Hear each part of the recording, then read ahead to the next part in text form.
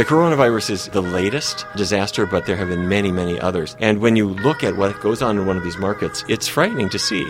Unlike the poultry department at Safeway, the animals are still alive. If it sounds creepy from a standpoint of animal welfare, you're right. Yeah.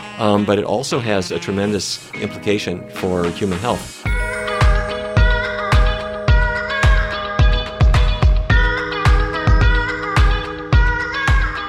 Well, hello there, and welcome to the Exam Room Podcast, brought to you by the Physicians Committee. Hi, I am the weight loss champion, Chuck Carroll.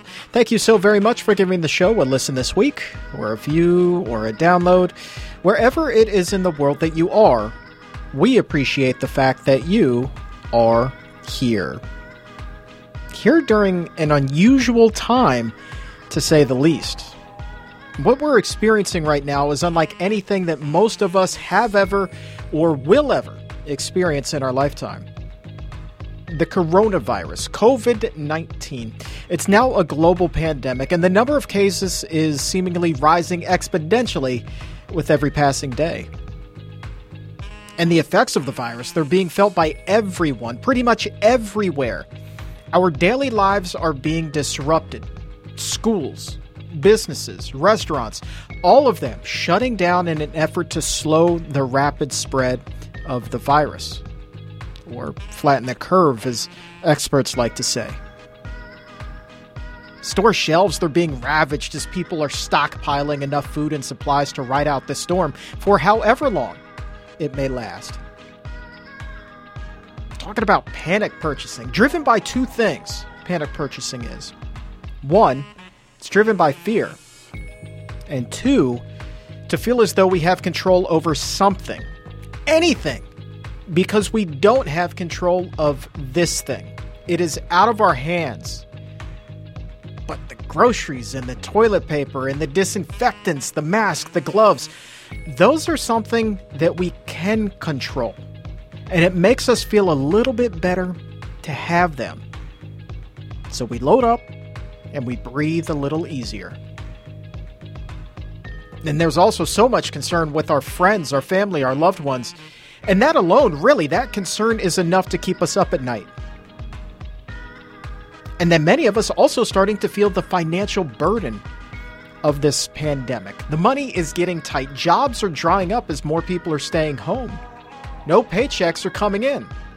And what does that cause? More stress. If you get the slightest cough, if you sneeze, if your temperature rises a tenth of a degree above 98.6, you start to wonder, am I infected? More stress. The entire situation is chaotic, and I'm really not trying to blow things out of proportion here. This is simply painting a picture of how the majority of us are thinking, how we're feeling right now.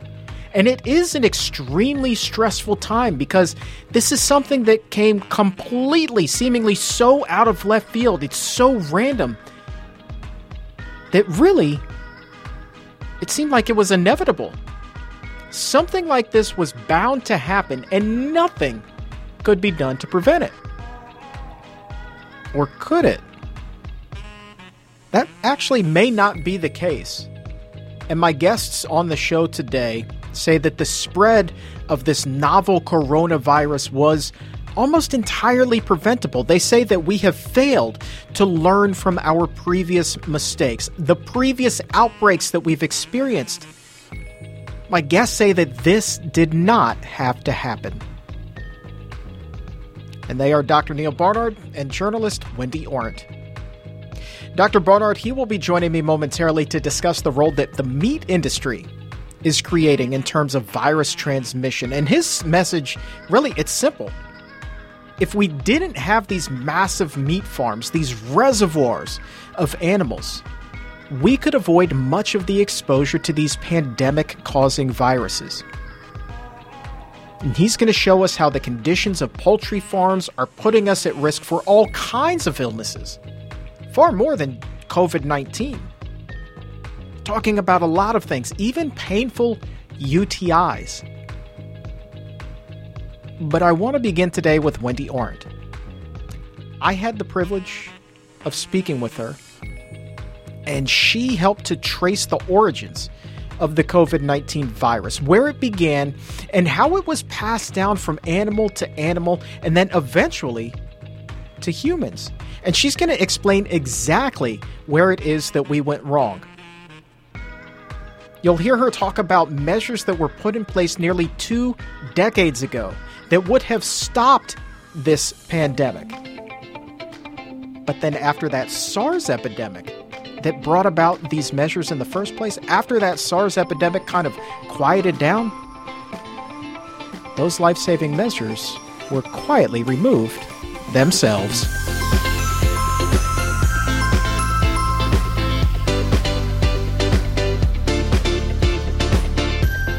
As we continue here on the Exam Room Podcast, brought to you by the Physicians Committee with the weight loss champion Chuck Carroll, I'm joined now over the phone by the author of Plague, The Mysterious Past and Terrifying Future of the World's Most Dangerous Disease, as well as BioWarrior, which is an absolutely fascinating read. And today we're going to be talking a little bit about the coronavirus. She had a wonderful op-ed in the LA Times recently, and I wanted to welcome her to the show to talk about that. And so with that, I'd like to say hello to Wendy Arndt. Welcome to the show, Wendy. Thank you, Chuck. I appreciate your having me. I appreciate you taking the time to be here. Dr. Neil Barnard actually passed along your op-ed to me, and it was just such an enlightening read about it. And it was about kind of learning from the mistakes that we've made in the past. And your kind of summation is that the coronavirus epidemic that we're facing right now was preventable. And I wanted to talk to you a little bit about that because it seems like we haven't learned our lessons from the past. And let's kind of start from the top here, Wendy. This coronavirus, where did this thing initiate? We know that it was in Wuhan, China, obviously, but you say that it was in a wet market. So what exactly does that mean? A wet market is a market which houses a tremendous number of animals caged together. This is often called a seafood market, but that's very misleading because you don't catch viruses from dead seafood, except a norovirus or something like that. But infectious respiratory virus has to come from a living animal, a mammal, or perhaps a bird. In this case, we believe that this virus originated in bats because there's some genetic evidence to show that it got somehow into the animal market, and that, like SARS before it in 2003, started moving among the animals to people. The interesting thing about this virus is that it appears to be something of a generalist. Like a lot of coronaviruses, it may be able to infect a lot of different species.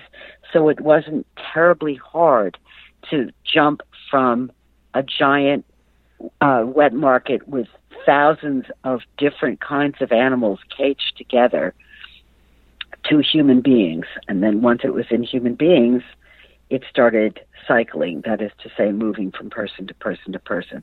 These markets are very crowded with people as well as with animals.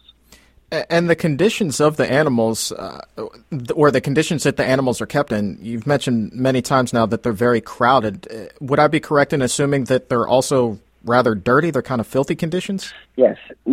I've seen, this was taken off Chinese TV, but someone got it to CNN, and I saw some clips of what this market actually looks like, some film clips, and you just have all of these animals in these cages. It's very pathetic and distressing to see, and of course, it's not at all clean. And just the sight of 4, 5, 6 animals in a cage, it is very troubling.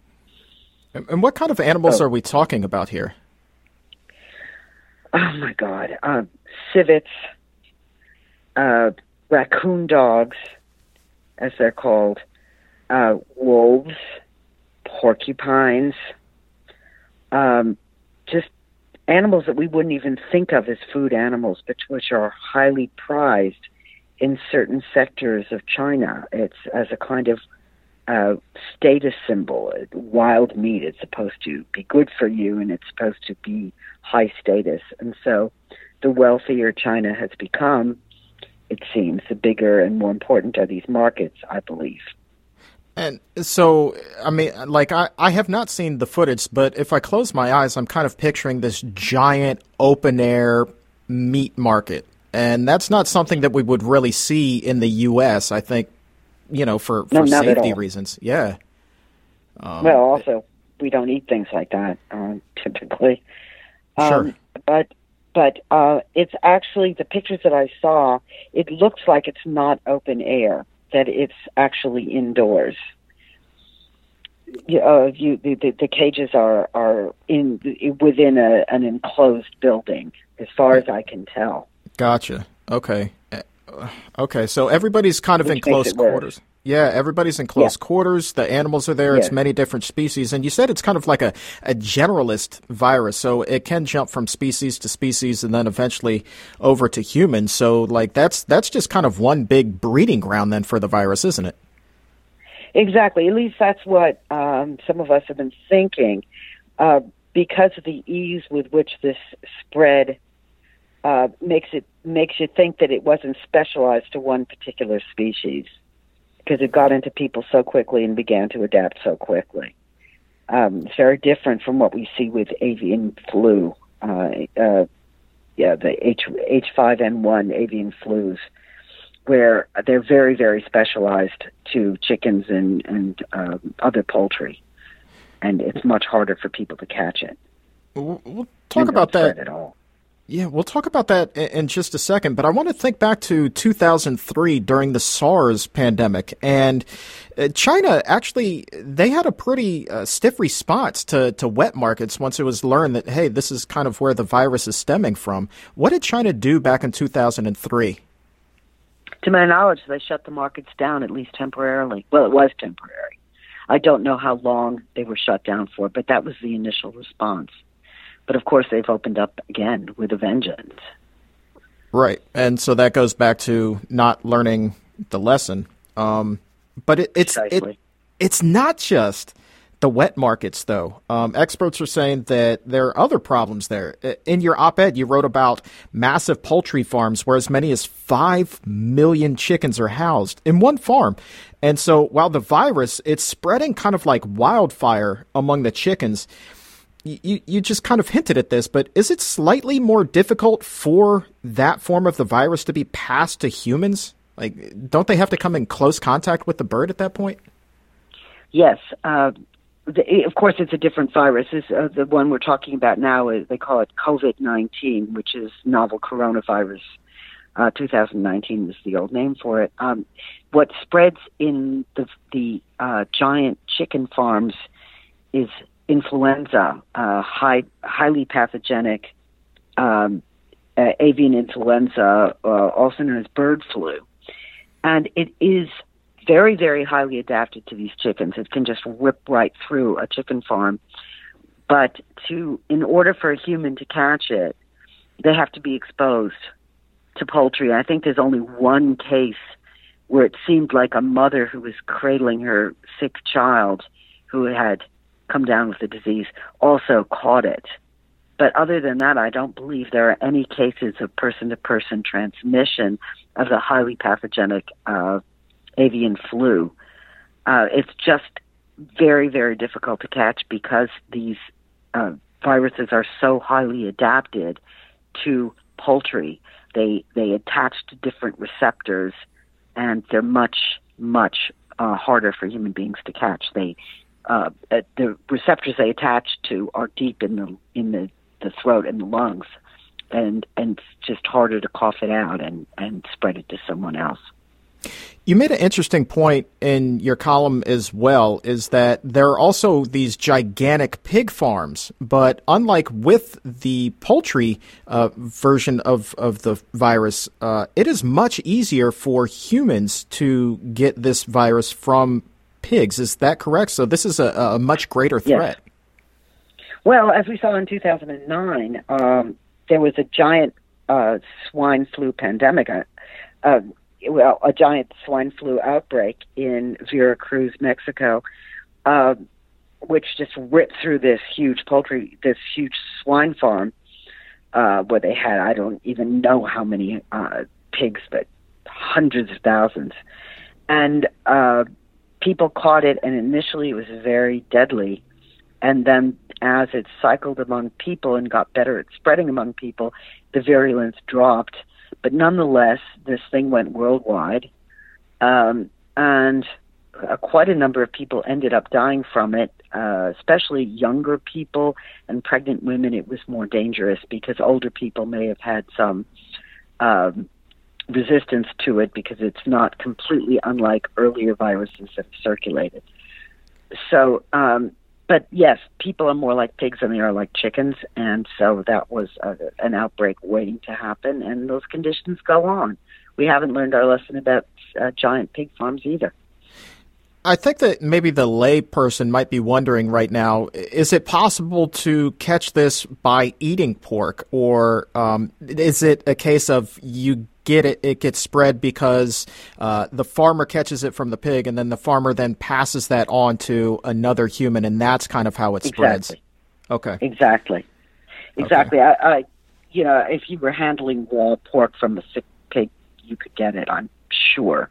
But in general, it's a respiratory transmission, and you get it from someone who spread it either onto a surface or directly at you via the air, or by touching your hand or whatever, got some particles on you. But if you were eating a cooked pork chop, you wouldn't get the virus. Gotcha. And I want to go back to what you were saying about the wet markets and there being so many different species in there. Would I be correct in assuming that each time the virus gets passed to a different species, it mutates even just a little bit, and maybe that accelerates how quickly it spreads? Well, it depends. It depends on how much cycling it does in any particular species. If it's cycling from one to another, to another, to another, to another in the same species, you expect it to evolve in a way that's going to make it more fit, more adapted to that host species. That's what's happened with human beings.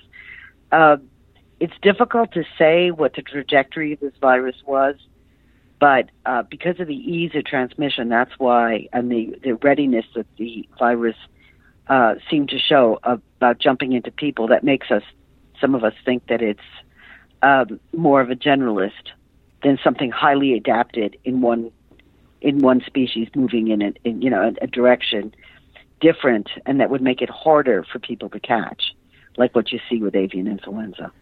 Gotcha. And I would assume, coronavirus is, that's the topic right now. That's what's happening at this moment. But if we don't take steps here to kind of clean things up, there's a good chance, in your estimation, that this is just going to keep happening, right? Oh, certainly. I don't think there's any doubt. I don't know how frequently, but it happened with SARS, and now it's happened again, and it's totally predictable. As long as they keep these conditions going, bats will infect other animals, and it will happen again. And how many people have to die before they get the picture that, slamming a city into quarantine is very nice, I suppose, although how well that's worked, I think is open to doubt. I think the jury's out on that one. But why did this have to happen in the first place? It would have been, it's like letting the horse out of the stable after the horse is already out of the stable. It should never have been allowed to happen. Mm-hmm. And, there really is no choice if the Chinese want to prevent this. What they do after the fact doesn't change the fact that a lot of people have already died and people have been very sick, and this has been tremendously disruptive to the economy of China and to the economy of other countries in the world. And then you've got these people sitting in cruise ships just marooned, and this is a huge price to pay for the wet markets that they have just got to be shut down in the interest of public health. And there are some people who are probably thinking that a wet market or something similar is just limited to China. But the reality here, correct me if I'm wrong, is that there are similar markets really just kind of across the world. Isn't that right? I really couldn't say. I don't know how. I know that in Korea there have certainly been these dog markets, but I don't know how much the wet markets are limited to China. I've really only heard of these giant things in China. Gotcha. Because it's a very prestigious thing for a wealthy Chinese person to come home with a civet, slaughtered civet, and cook it up. This is considered to be an honor to your guests and also of health benefit. And so they're very prized. And there are a lot of economic interests at stake in keeping these markets open. But I would just counter by pointing out that if you want to put it in economic terms alone, it's hardly worth it when you consider all the people that have died and how the economy is slowed down right now because of the quarantines and the isolations. It's amazing the economic impact that these things can have. And I think that dollars more than anything drive change in this world. That's just kind of the reality. But going back to the wet market thing, I mean, wet markets may be kind of only limited to that particular region. We'll just say that, but there are massive poultry farms and massive pig farms across the world, and that's undeniable. Absolutely. That's absolutely true, and they're here right in this country. Right, and they too have the potential to pose a serious threat for us as well. Absolutely. When you house a lot of animals together, what happens is that the brakes to virulence or deadliness for the virus come off. Now, what this means is if you think for a minute about how flu transmits, it either transmits because somebody's got a bit of virus on their hands and they get it in their mouth or something, or in their nose, which is why they're always telling you to wash your hands, or because somebody comes along and coughs at them or sneezes in their vicinity. So basically, if a virus like influenza is kind of durable in the outside environment, which influenza and coronaviruses both are for a few hours, people can get sick that way, and that allows the disease to maintain a certain degree of deadliness because there's no cost to the virus it being deadly if the virus is somewhat durable. But on the other hand, when it's the really kicker thing is if you think about how flu virus is spread, it usually uses a human being as a delivery system. So it keeps you up and on your feet long enough to sneeze in somebody's face and transmit the virus to somebody that way. So the host maintains mobility. And as long as the disease is spread basically from a mobile host, it keeps the deadliness in bounds. If you think about Ebola, somebody gets Ebola, they're flat on their back, and they die. And people catch Ebola by taking care of a sick or dying person. So it's much deadlier, and it doesn't rely on a mobile host for transmission. But once you start packing animals together so that the virus doesn't need a mobile host anymore, like on a chicken farm or a pig farm where you think the pigs are just snout to snout, then the virus has it's not any loss to the virus to become deadlier and deadlier and deadlier because the next host is just a snout or a beak away. And this is why you see over and over again the evolution of great virulence or deadliness in these giant farms. You've got animals packed together in massive numbers, and the disease just gets worse and worse and worse. And it's kind of like what happened to soldiers during World War I when the deadly 1918 flu, I'm sure you've heard of that, erupted. Mm-hmm. Sure. You had soldiers packed in trenches and hospitals and trains and trucks, all packed in together, the sick and the well, and the disease evolved great virulence that way. Same thing. Short of shutting down these massive farms and the wet markets, is there anything that we can do to prevent this from happening again? No. Wow. Okay. No. Asked and answered. As long as you're going to have giant farms, you're going to get. It's not just influenza. I mean, the list of like African swine fever. Every time you pack in animals, you're going to get outbreaks of disease. It's just going to happen. I mean, not every single time, but it does happen again and again and again because we don't learn. We don't learn that that's what causes deadly diseases, packing animals together. So I'm a numbers guy. Let's talk probabilities here. So if we don't make these changes, what would you say the probability is of something like this or worse happening in the future? I think it's 100%. Wow. We keep these markets up, I think it's 100% it will happen again. You just get the evolution of these diseases again and again and again. And we see that with Newcastle disease, African swine fever, various types of influenza, with SARS, now with this. It's just it's not a cheerful prospect. You have to remember that bird flu in the wild, among wild animals, is benign. They don't get sick because dead ducks don't fly. Wow. So, they just have a little bit of intestinal infection and on they go. And it's only when it gets into a poultry farm that it becomes deadly. That is a sobering thought, Wendy, but it definitely kind of provokes us to take some time and think about things and thinking about pushing forward that change that so clearly is needed. So, Wendy Arndt, thank you so very much for taking the time to join us here on the Exam Room. And thank you, Jim.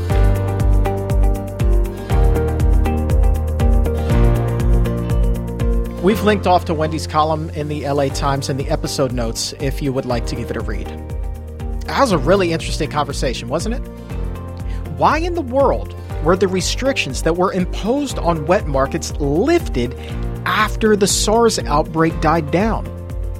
And is this, right now, what we're experiencing, is this the wake-up call that we need to make sure that those restrictions are imposed once again, but become permanent?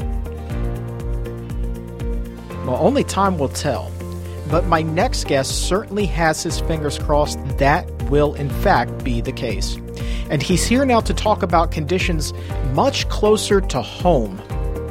Dr. Neil Barnard is here to talk about how these animal reservoirs are putting all of our health in jeopardy, even vegans and vegetarians.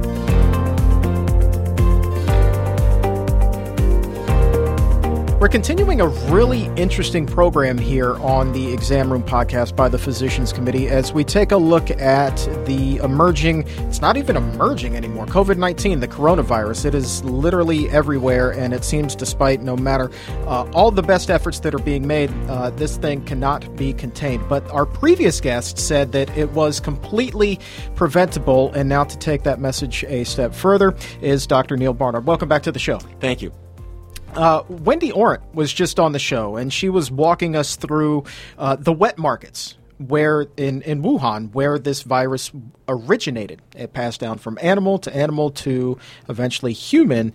And I believe your message here is that this is not uncommon at all. Right. The coronavirus is the latest disaster, but there have been many, many others.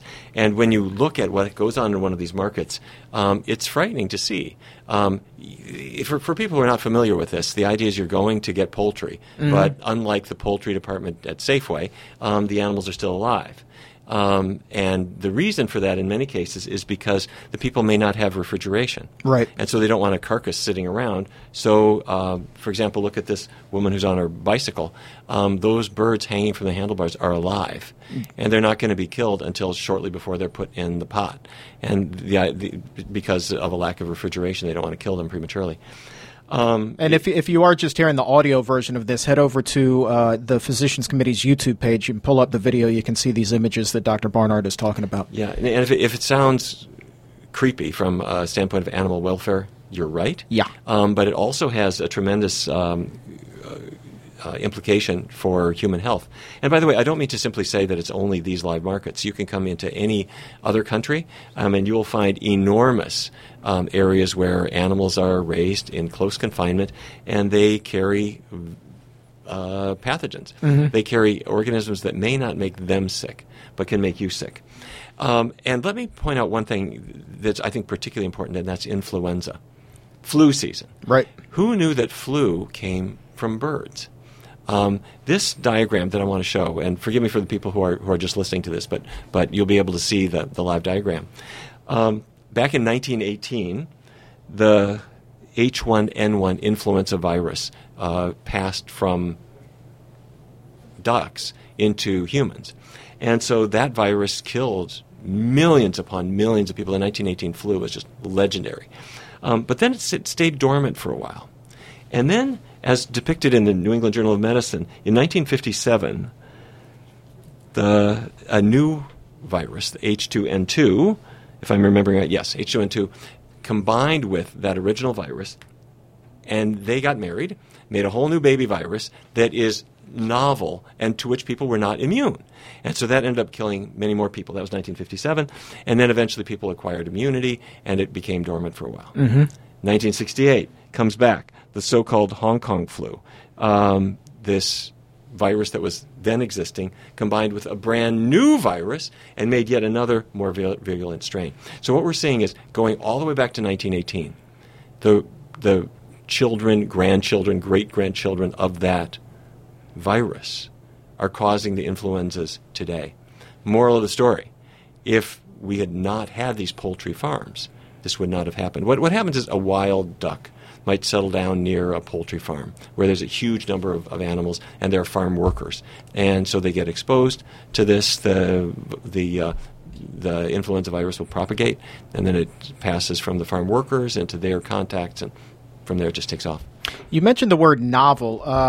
What exactly does that mean? Because now we've heard about the novel coronavirus. Does that just mean we don't know a whole heck of a lot about it yet? Novel means that it's one that didn't exist before. It's just like taking one animal and another animal, breeding them together and making an entirely new species, so to speak. With viruses, that is possible, and they are very promiscuous. They are quite ready to make a new kind of virus. The problem medically is that we do not have immunity to it. We have a certain amount of immunity to existing viruses, and that will even happen to an extent to the seasonal flus that come about. But then all of a sudden, a poultry worker presents to you a new variant of a virus that came from a duck or some other wild bird that settled down near their flock, passed through the flock, passed into them, passed into their family members, and then it becomes a new epidemic. So before we move on and take this in a direction that I hadn't even begun to connect these dots until you pointed it out to me, I got to ask you kind of your opinion. One of the things that Wendy was talking about was that after the SARS epidemic about a decade ago, China moved to shut down these wet markets. There was no question that this is where the virus originated, and here we are in the same position here in 2020. But they shut down these wet markets, but then shortly thereafter they opened them back up with no new regulation that I know of. And so why in the world weren't new regulations imposed so that we wouldn't go through this again? You just showed us a chart that said that we've been doing the same thing for more than a century now. Exactly, and I think the reason is money, because there's a lot of money behind livestock sales, and it's not only there, it's also true in the United States. We can point our finger all we want to at China for why aren't they regulating this better. Look in the United States. You can go into just about any one of these huge farms. They're using antibiotics. Right. They're using antibiotics. They use them because if you can control bacterial populations, the animals grow faster, and the farmers know this.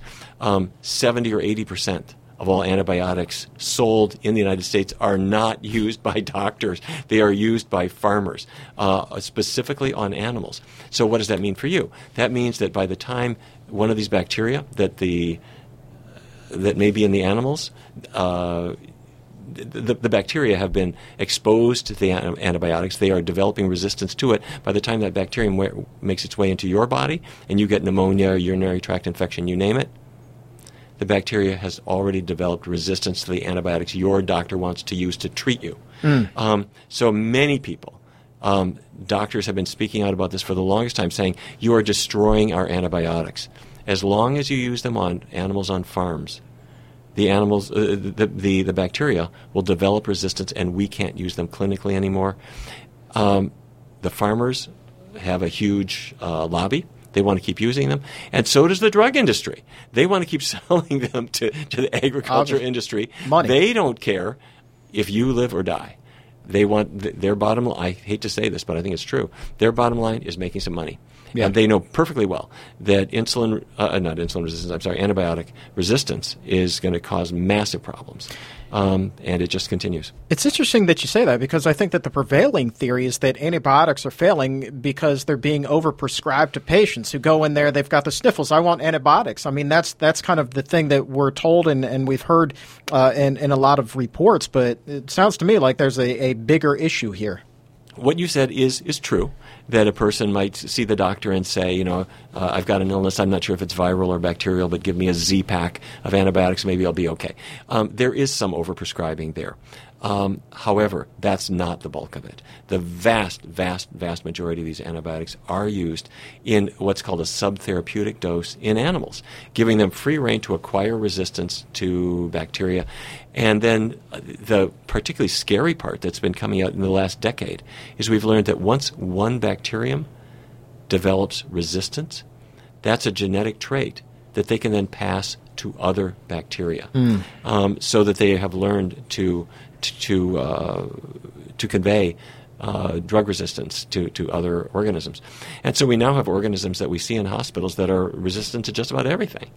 That's thanks to and by the way, I don't want to just single out the farmers, although I think they do deserve some of the responsibility for this.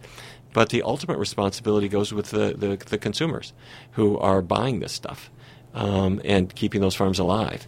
And if we had suddenly everyone saying, for whatever reason, I'm not going to patronize livestock products, those problems would largely go away. I think for the most part, I don't think that the average American is quite aware of how many antibiotics, the chickens that they're consuming have actually consumed themselves. Right. Oh yes, and that's the big issue. And which leads me to another thing, which I want to walk you through. Yeah. This is E. coli. Escherichia coli. Not a very friendly-looking bacteria, no. And a big cause of urinary tract infections. And researchers in Canada wanted to know, where are we getting the E. coli from? If it's causing a urinary tract infection, typical case, 30-year-old woman, she develops frequency and pain, and she goes to the doctor, and the doctor says, give me a urine sample. And he says, or he or she, the doctor will say, you've got a UTI, and we'll have to treat you with antibiotics. The researchers in Canada said, where are these bugs coming from? So it turned out that these E. coli look very much like the E. coli strains that are in poultry, in chickens in particular. And so what they did is they took hundreds and hundreds of samples from patients with urinary tract infections. And you can take a DNA fingerprint of the bacteria, so you can tell exactly what strain it is. They then went into poultry farms and sampled the chickens, and they went into the poultry counter at the store. And in this case, it looks like it's poultry bacteria that are causing about 70 or 80% of urinary tract infections. Not so much cattle bacteria, not so much pig bacteria, but specifically chickens. And the way it works is that a person buys a frozen chicken at the store, bring the chicken home. On their kitchen counter, they remove the plastic. A little bit of juice dribbles out on the counter. And, you have to remind yourself, chickens are not fruit. They don't have juice. If there's juice that's dribbling out of a chicken, what that is water that was in the cooling vat. When the chickens are slaughtered, their heads are removed, all the feathers are removed, and then the warm carcass goes into this big, cool water bath to cool down the carcass so that it doesn't rot too quickly. Well, that water is kind of clean for the first few hundred chickens that go through it, but pretty soon it gets covered with feces and feathers and dirt and insects and whatever. And the chicken's muscle tissue is quite absorbent. It's like a sponge. So as they're going through the cooling bath, they're soaking up the fecal material from the previous chickens that have been through. And then that's what's dribbling out on your kitchen counter. You take your sponge, you wipe it up, you put it back, your child's pacifier drops on the floor, let me clean that up for you. Same sponge in the baby's mouth, or it just gets on your fingers or on your cutting board, or on your knives. Am I cheering you up, Chuck? Yeah, so what are you having for dinner? Good gracious. It's kind of creepy. But what the researchers in Canada found is that in 70 or 80% of cases, the genetic fingerprint that you find at the chicken counter in the grocery store and on the chicken farm is the very same one that you see in particularly women with UTIs. What does that mean? It means that on their kitchen counter, when the chicken juice was there, somewhere along the line, it got into their mouth. And as it went down their esophagus, it stayed in their gut and just propagated there. Day after day, month after month, and the bugs stay there. And then sooner or later, it's not a very long trip from the anus to the urethra, and then it creeps up and you get a UTI. Now, I'm not saying that if people never ate chicken, they would never get a urinary tract infection. There are other contributors to it, but the great bulk of them come from chicken. That coolant, that bath that you were talking about, is that the fecal soup that we've talked about on previous episodes? That's the fecal soup, yes. Hey. Not brought to you by Progresso. No. And what you're talking about, I mean, there have been a number of studies that have actually looked at this and kind of back this up. I mean, this isn't just a hypothesis that you're spouting off here. I mean, we've got the facts to back this up. Yes, in fact, maybe we can even post to the articles so that because people can read them themselves. Because when the researchers describe this, they've been actually doing this for years, and it's now been quite confirmed. And they found that cows and pigs have their own bacteria, their own issues, and some of which can be quite serious. But when it comes to urinary tract infections, it's the chickens. Interesting thing here. One of the studies that you sent me to get going here said that this research that had been done, this particular study said researchers tracked UTI incidence rates for roughly 9,700 vegetarian and non-vegetarian participants. Results showed a 16% decreased risk for UTIs among those following a vegetarian diet. So you don't eat the poultry, your risk falls. It seems to make sense to me.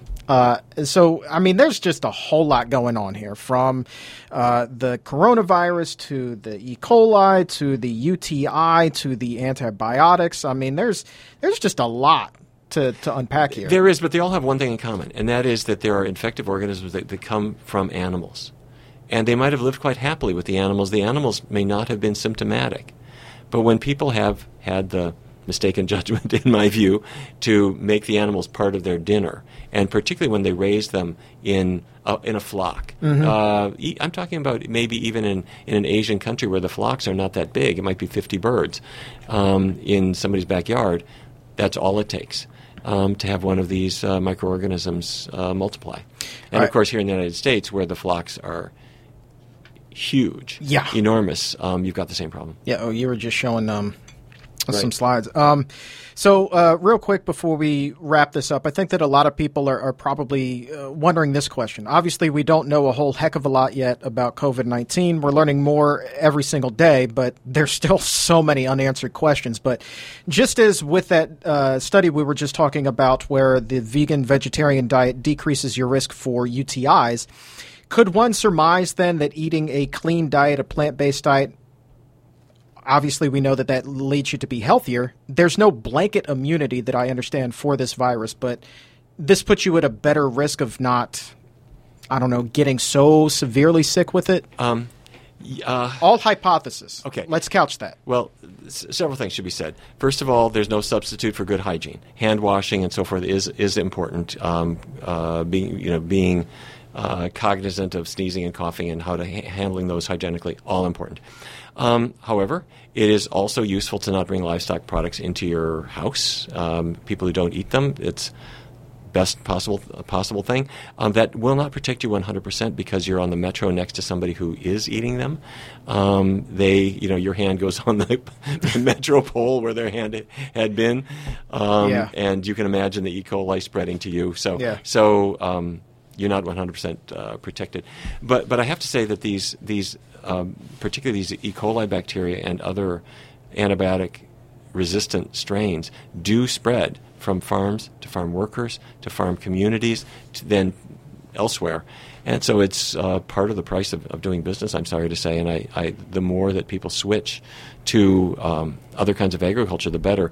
One of the nicest attributes of spinach and tomatoes and asparagus is that they don't have intestinal tracts. Hey, how about that? So they don't have intestinal bacteria.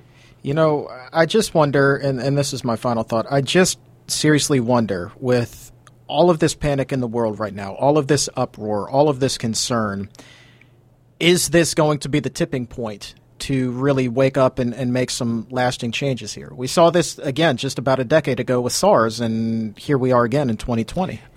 People have said again and again and again, if people did not raise animals for food, if they did not eat animals, we wouldn't have heart attacks to the extent we have, certain cancers and diabetes to the extent that we have them now. And with regard to infectious illnesses, exactly the same story. This is another reason, not only to clean up our diets individually, but also culturally. All right, well, very interesting look inside what's going on with your poultry. Dr. Barnard, thank you very much for your time. Hopefully the next time you're here, we can talk about some things that are a little bit more pleasant. I look forward to that, Chuck.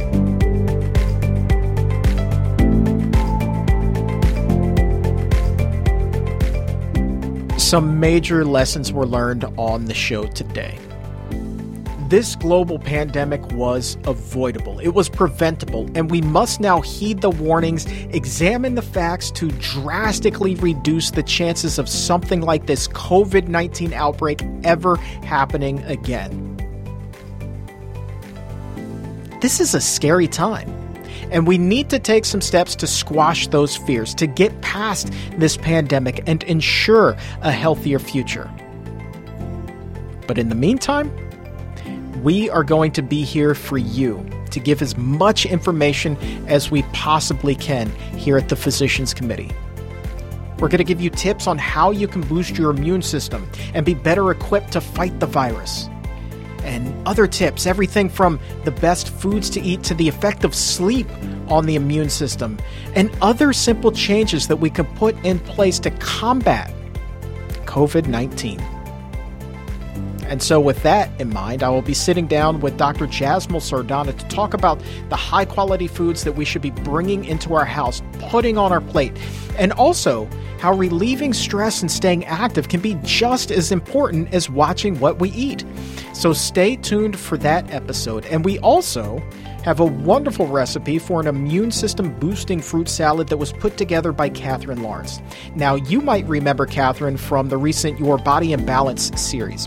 She has whipped up this incredible fruit salad that is super healthy, super simple, and packs an immune boosting wallop.